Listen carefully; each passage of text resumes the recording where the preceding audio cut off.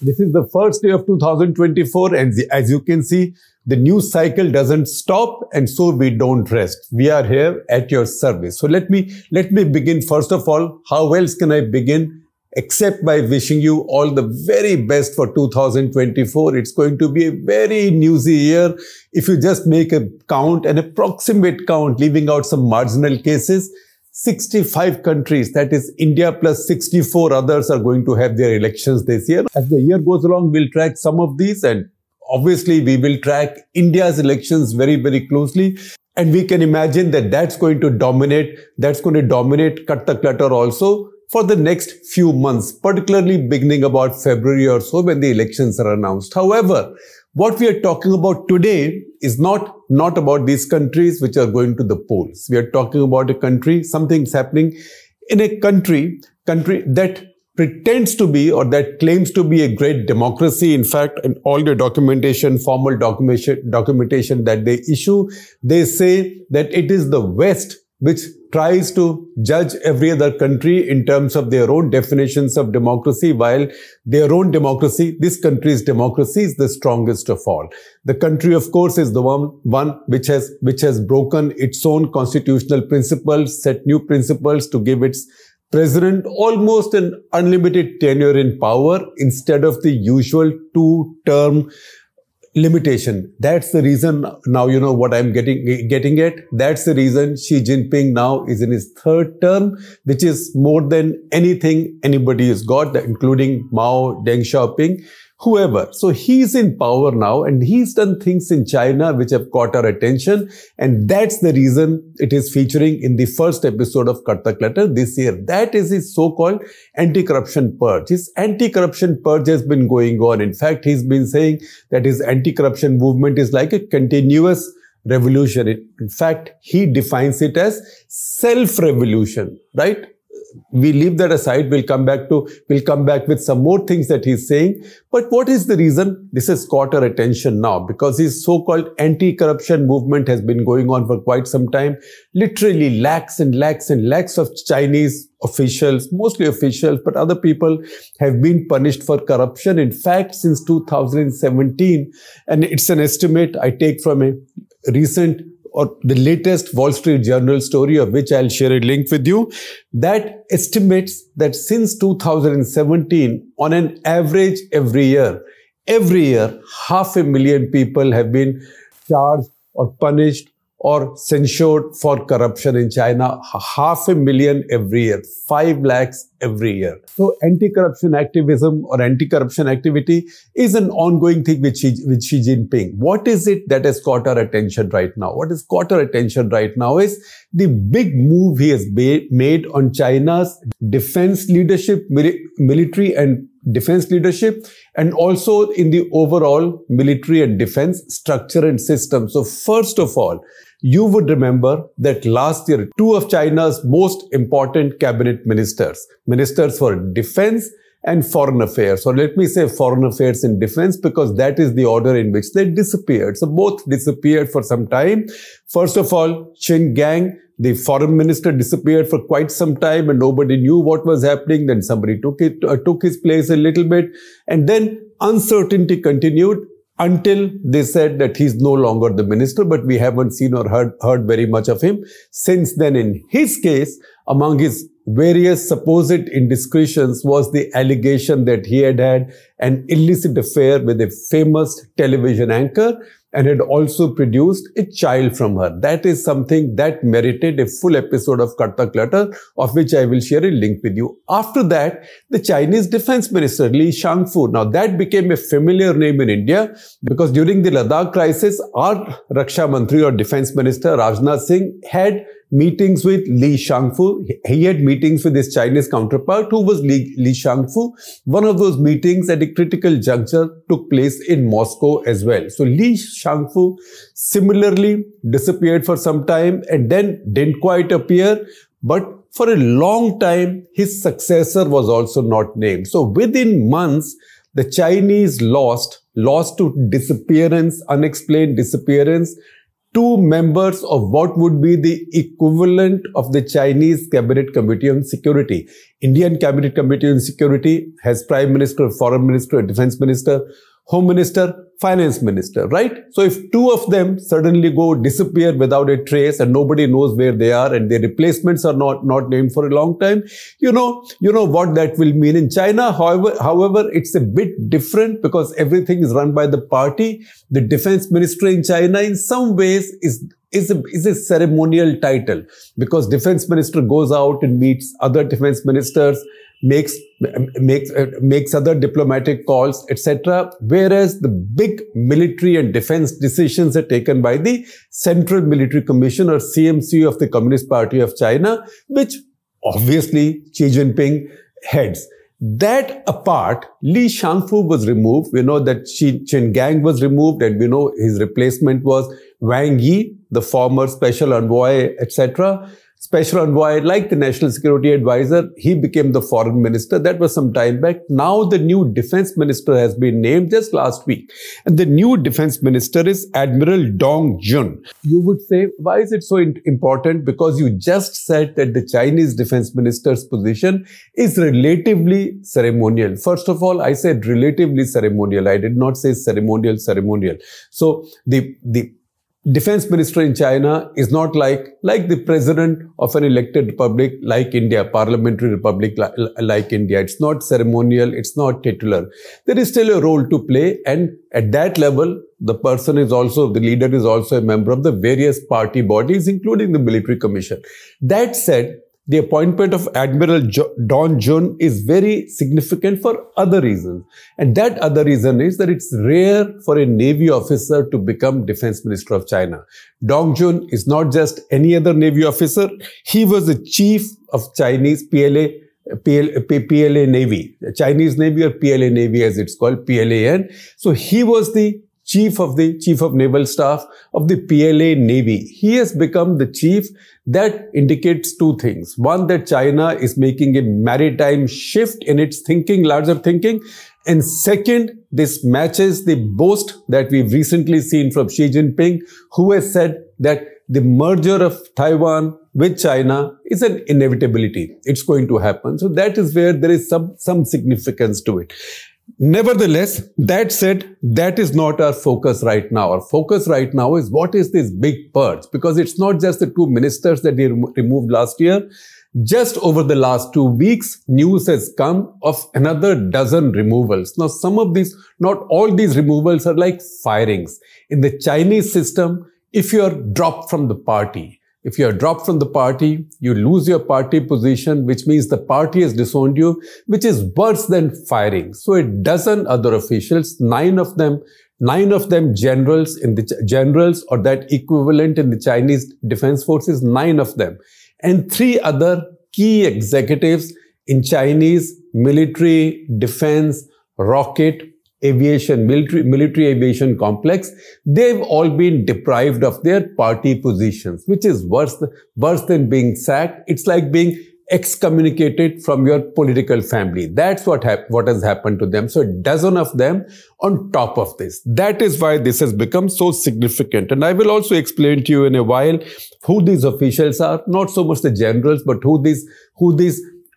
officials from the defense industry are and how significant are the organizations they are working from. So I have a quote here for you from Lyle Morris of Asia Society Policy Institute, ASPI. It's a tweet, so please see the tweet on your screens. It says something major must have happened to precipitate this kind of purge, because purges in China go on from Mao Zedong's era. But purges in China tend to be short, sharp, and they are done with quickly, so people forget about them very soon. In this case, in Xi Jinping, it's fundamentally different, but because he seems to be in a permanent state of purge. And I will give you a couple of quotes from him in just a couple of minutes, so we understand his mind and where he's coming from. Now, the other big difference between the Mao era and Xi Jinping era is, in Mao's view, while there was continuous revolution, there were threats to the party or to communism from outside. In Xi Jinping's view, the threats all come from within. So he must carry out purges from within. So Mao is the one who got people outside excited by saying there is threat to the revolution, there is threat to the party from outside. Xi Jinping sees all of these from inside. Now, how sincere he is with doing this? How sincere he is in the sense that how deeply does he feel that this is the problem, or is this a ploy to strengthen his own position, and also to ensure even more loyalty to himself. So once again, there is a line that I use, and it's from the same Wall Street Journal story. It says that maybe it's a way of trying to enforce fealty through fear to himself and his vision. Loyalty to himself and to his vision through fear. The Wall Street Journal article, by the way, is by Chun Han Wong, and as I said, I am sharing a link with you. And it goes on to say that over the last years, he's carried out purges, not just in the military and the government structure, but a lot of the industry in China is in public sector. So a lot from there also, but also from the private sector. What he has done to his tech companies, we've spoken about in the past. What he's done to his tech companies, his tech czars, Jack Ma, etc., we've spoken about in the past. Also, what he's done to his edutech and edutech entrepreneurs, or what he's done to his property kings. All of that we've spoken about in the past. But this story says that his purse now goes through finance, food, pharma, healthcare, semiconductors, sports. He's even taken action against soccer administrators. I wish we could hand over our wrestling federation to him. That said, the fundamental difference is that while Mao may have thought that some people are corrupt or some people are against the revolution and action must be taken against them, Xi Jinping seems to think that fundamentally there is a problem with individuals, that there are individuals by and large have moral failings. And that's why this fight must go on forever in a perpetual way. So he said in his speech at the party congress, where he was anointed president for an unprecedented third term, and I quote, "Battling corruption is the most thorough self-revolution." Now, you've heard about many revolutions from in the Chinese discourse, but self-revolution to me is relatively new. I might have heard this before, but it's relatively new. So self-revolution. And then he went on to say, as long as the soil and the conditions are conducive for corruption and they continue to exist, the fight against corruption can't cease for a moment. Now, what he's done at the same time is that he's not carried out any reform in his governance whereby possibility of corruption goes down, which means reducing discretionary powers, which means simplifying bidding mechanisms, because many of the people who've got caught in his action right now, including the former defense minister, seems to have got caught under the charge of bid rigging. That is when people are bidding for projects or bidding for supplies. You rig the bids by telling four guys you will bid below this, or maybe telling your favorite guy what the highest bid so far is, so that guy gets the bid. He has not carried out any of those reforms. But self-revolution is, as I told you, something new. I'm not that familiar with it. Possibly I've read it, I've heard it. Sounds like I've read it or I've heard it, but I'm not that familiar with it. To me, it looks like this call for a perpetual call for self-revolution is like the yoga teacher telling somebody that once every 3 days you must carry out a kunjal kriya. So get everything that's filthy from inside you outside. That said, let's figure out more of his thoughts. Again, at the party congress in 2022, he said, corruption is the biggest cancer that harms the vitality and, underline this, corruption is the biggest cancer and harms the vitality and combat effectiveness of the party. Combat effectiveness of the party. The reason I said underline this is because a lot of this action is now taking place either against people in the defense forces at the very top or in the defense industry, in the military industrial complex in China, which is quite formidable. So once again, I repeat, corruption is the biggest cancer that harms the vitality and combat effectiveness of the party, and anti-corruption is the most thorough self-revolution. That is what I told you just a minute back. Then what is it doing? He's saying that who do I have to clean? He's not even sparing the party's own anti-corruption watchdog. The party's own anti-corruption watchdog is called Central Commission for Discipline Inspection, CCDI, Central Commission for Discipline Inspection. That commission, in fact, the commission itself has issued a statement. They say the struggle against corruption will never end. It will only be ongoing, but never completed. So they've said this because he's also carried out purges within the watchdog. He said that he is, and I quote again from his speech, he's taking the knife deep inside to cut the rotting fish from within, to slice the rotting fish from within. On December 22, just about 10 days back, he spoke again. That's around time these actions were taken against these military officials. And he said, and I quote, members of the Politburo of the Chinese Communist Party Central Committee should exert rigorous requirements on themselves according to standards of Marxist statesmen, setting an example in maintaining personal integrity and self-discipline for the whole party. And then he goes on to say they must not follow blindly the foreign examples. It's around this time that punitive action was taken out against these 9 generals and these 3 defense technology officials. This comes on top of the firing of 2 top generals of Chinese rocket and strategic forces last year. So it looked like Xi Jinping was restructuring his entire top military leadership. Now, this is very important in China because Chinese Communist Party, it's a party-run country. Even the armed forces belong to the party. Armed forces don't belong to the nation. Armed forces belong to the party, just as the nation belongs to the party.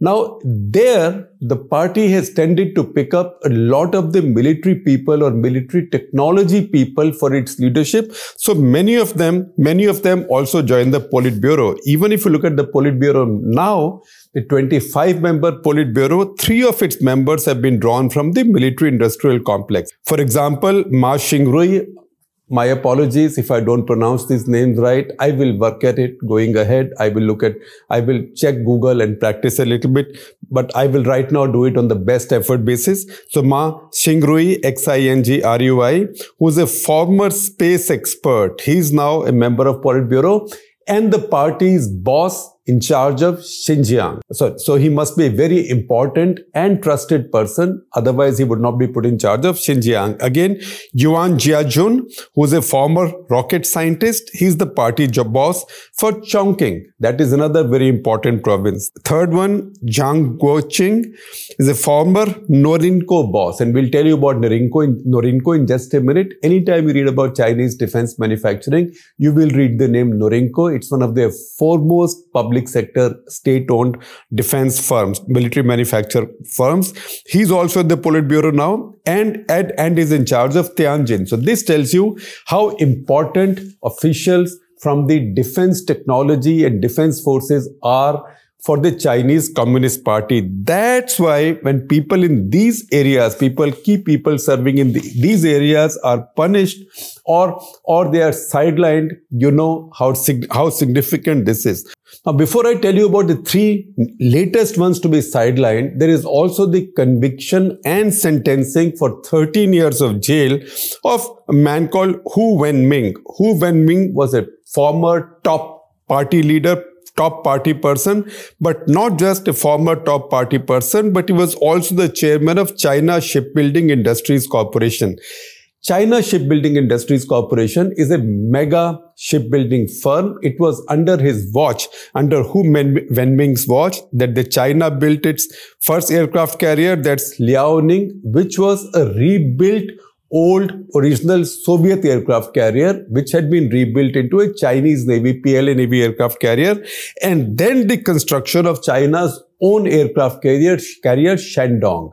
Both were done under his watch. Now, he was first sidelined, then put under investigation. He had retired in 2019. Investigations against him were opened in 2021. He's now been convicted and sent to jail for 13 years. There is Alongside him, there is also a Norinco executive, Yin Jiaxu, who's also been put under investigation. That said, look at the three who've now been sidelined and whose party positions have been taken away. So first is Wu Yansheng. Wu Yansheng was the chairman of China Aerospace Science and Technology Corporation, CASC. Second, Liu Shichuan, who was chairman of China North Industries Group Corporation. That is called Norinco, the big manufacturer. And the third is Wang Changqing, who's like deputy manager, it says, but sounds to me like deputy chairman or deputy managing director of China's Aerospace Science and Industry Corporation, or CASIC. Now let's understand these three entities. The first one, CASC. CASC is China Aerospace Science and Technology Corporation. CASC makes almost all of PLA's rockets and missiles. So you can't get more important than that. Norinco, which we mentioned more than once, that is the main maker of mechanized and digitized equipment for Chinese armed forces, for the PLA. And CASIC, the last company, that is China Aerospace Science and Industry Corporation.